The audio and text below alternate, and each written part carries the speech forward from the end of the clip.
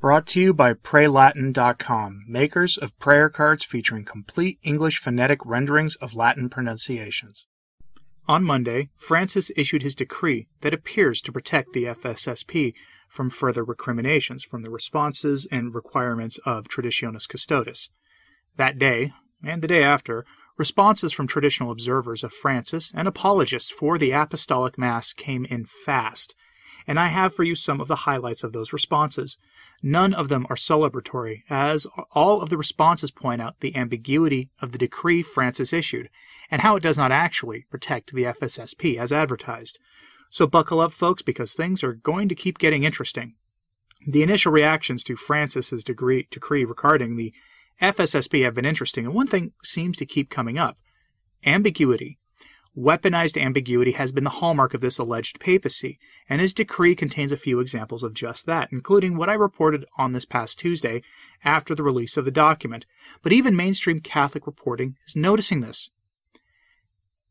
Headline from the Catholic News Agency, quote, FSSP says Pope Francis has issued decree confirming its use of the 1962 liturgical books. If that headline seems oddly worded to you, don't worry. You're not alone. That's a very carefully worded headline, and here's why. Here's the important part from that article. Quote, the FSSP said that Pope Francis signed the decree issued in Spanish and Latin on February 11th, the Feast of Our Lady of Lourdes, and the date that the group was solemnly consecrated to the Immaculate Heart of Mary. The Holy See Press Office had not responded at the time of publication to a request from CNA to confirm the text of the decree. End quote. This is a point echoed by Italian journalist Marco Tosatti on his website. Mr. Tosatti is a well-respected veteran Vatican observer, and he also noticed how odd it was that the Vatican didn't publish the decree or respond to requests for it. It's kind of strange that the Holy See Press Office did not respond to a simple verification request from a mainstream, reputable Catholic news outlet that was simply asking if the decree published by a priestly fraternity in allegedly good standing with the Church was authentic. That should have been a routine thing to verify. In fact, most curiously, I can't find the decree the FSSP published themselves on their own website, on the Vatican's website. At least not at the time of the production of this podcast episode, I can't find it, which is out of character for the Vatican. Typically, when something is made public that Francis signed himself, it is public first and foremost on the Vatican's website.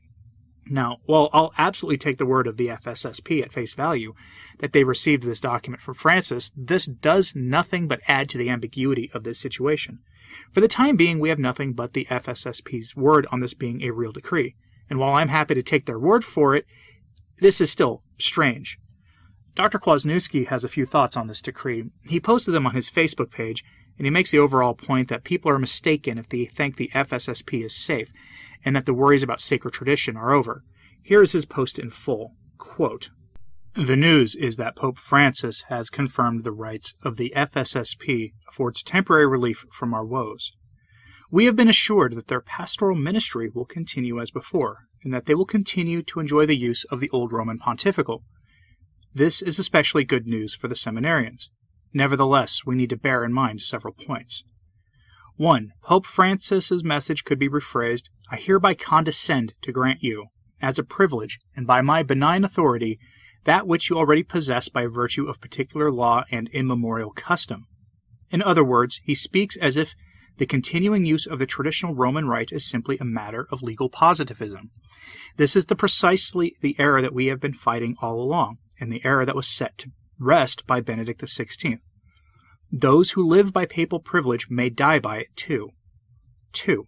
As Eric Sammons tweeted this morning, quote, we can and should be thankful that the Pope has confirmed the charism of the FSSP while still understanding that his long-term desire is to eliminate the traditional liturgy, end quote. Traditionis Custodes itself manifestly seeks to confine traditionalists to ghettos and to dry up the use of the traditional liturgy outside those ghettos. So it makes sense that Ecclesia Dei communities would be strengthened, while the message is transmitted to bishops everywhere that they'd better tighten the screws on the poor diocesan clergy and the faithful who have supported their, quote, turn to tradition. And not to look like I'm nitpicking, but can we be clear about this, please? Adherence to tradition is not a quote-unquote charism. It is part of the definition of being a Catholic. 3. If there is one thing we have learned over the past decade, it is that we are dealing with Machiavellians. There is a steep price to pay for papal favors in the current regime. The Pope is strategic enough to wish to, quote, buy the relative silence of the SSPX and the FSSP and many others by granting concessions or assistance. All that said, we should also be realistic. The restoration of tradition, in liturgy, in doctrine, in life, will be a long struggle, and time is in fact on our side, since mainstream Catholicism is on a self-destructive course.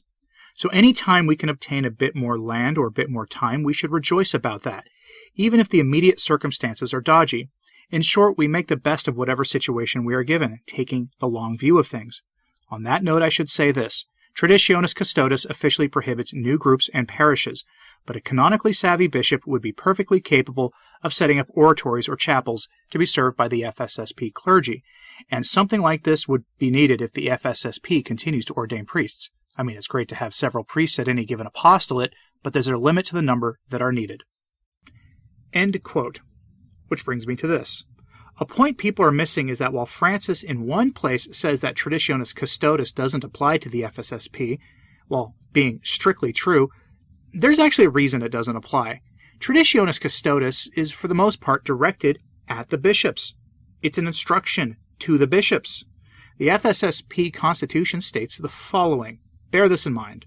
Quote, the parochial ministry is a work to which the fraternity devotes itself if a bishop requests of it such services.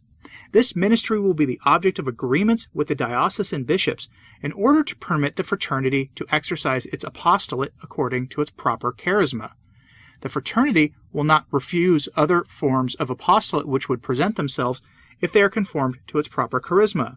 End quote. In other words, they operate at the request and pleasure of the bishop. The FSSP owns no property, including parishes. Those are owned by the diocese they serve in. Traditionis Custodes says explicitly that no new parishes can be established for traditional liturgy. It doesn't come with a qualification.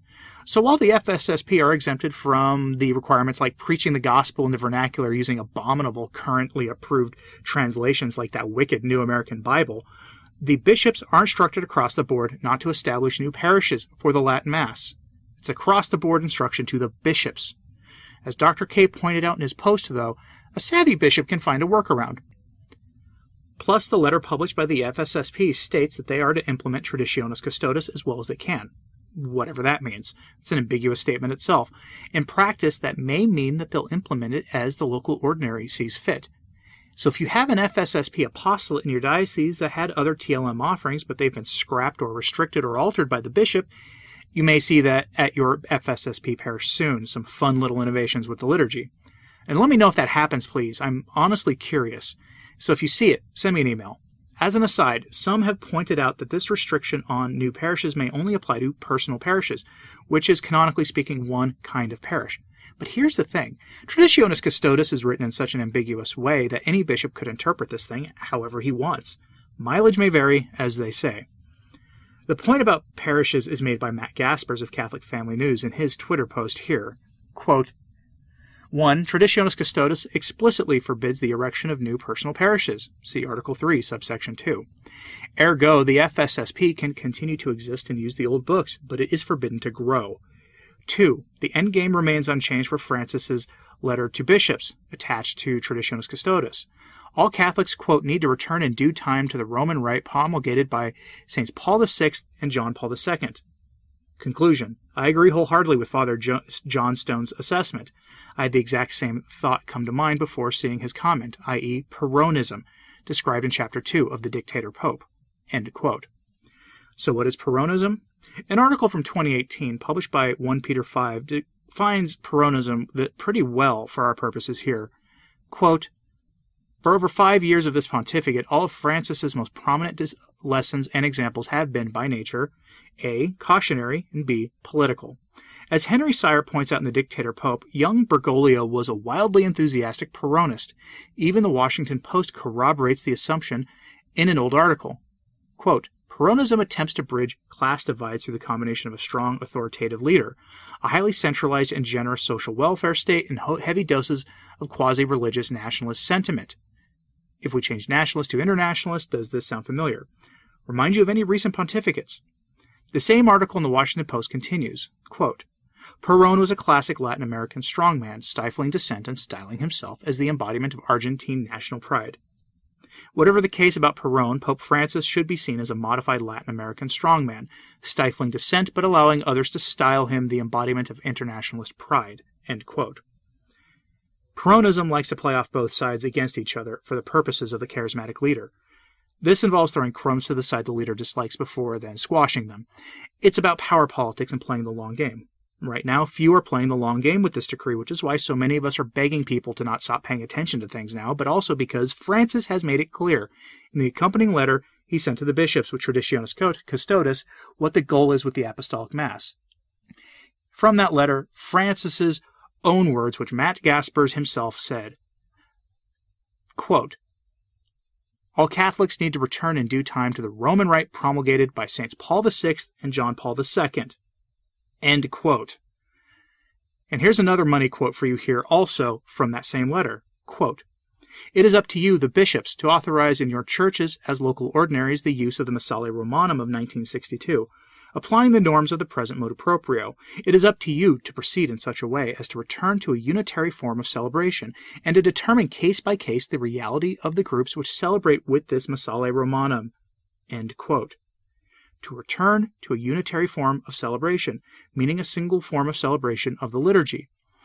That hasn't been the norm in the Church in the West, by the way, probably ever.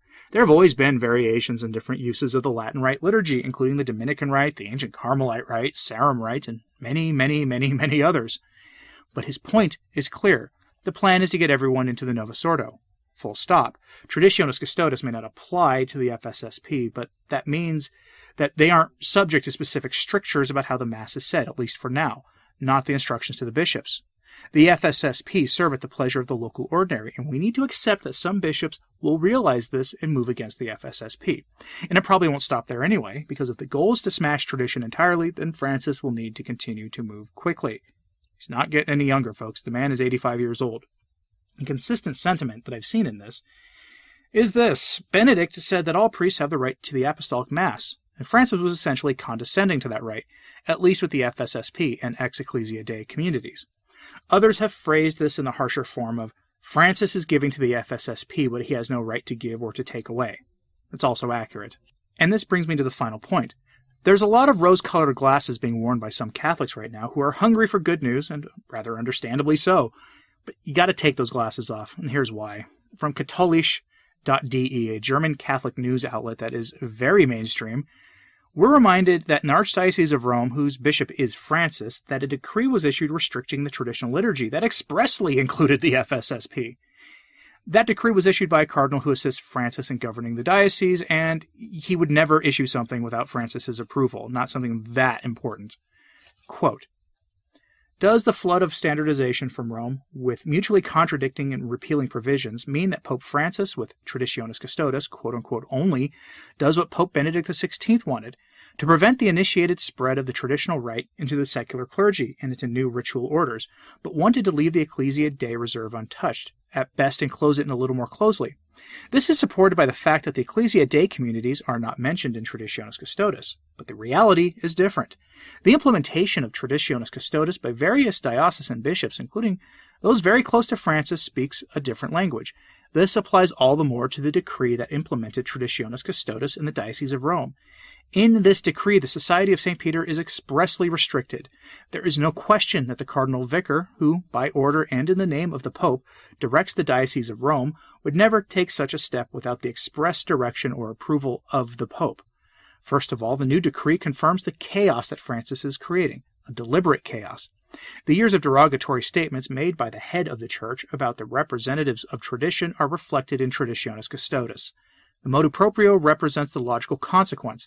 On the other hand, it is not credible that the Pope first declared Traditionis Custodes only then, although he had 9 years to find out about the formation of the Society of St. Peter and to show himself impressed by it. The event underscores the erratic behavior of the reigning Pope, which is known from other areas as soon as he speaks to a direct counterpart. In this case, there has been an undeniable benefit to the Society of Peter and the faithful they serve, at least in Rome, one might think. Or not. End quote. And that's the point. Chaos. At the heart of Peronism is both centralization of authority, even under the guise of decentralization, and chaos to help make the goals of the leader come to fruition. In Francis's own diocese, we saw nothing but chaos and suppression of even the FSSP. So what comes next for the rest of the Church? Who knows? But much of it will be ambiguous, and we'll see some of the worst bishops move against tradition or try to alter the practices of the FSSP, invoking their authority and power. And we'll see what one bishop I reported on already experienced in more cases. Calls from Rome pressuring him to implement Traditionis Custodes fully. Corralling the FSSP is fine for now, because let's be real, folks, that's what's happening here. For the modernists, it's fine because most Catholics who attend traditional masses do it with diocesan priests who are traditionally minded at diocesan parishes, or maybe they're even full-blown traditional Catholics. As such, that is where the main blow against tradition needed to happen in the early phases of ending the Apostolic Mass.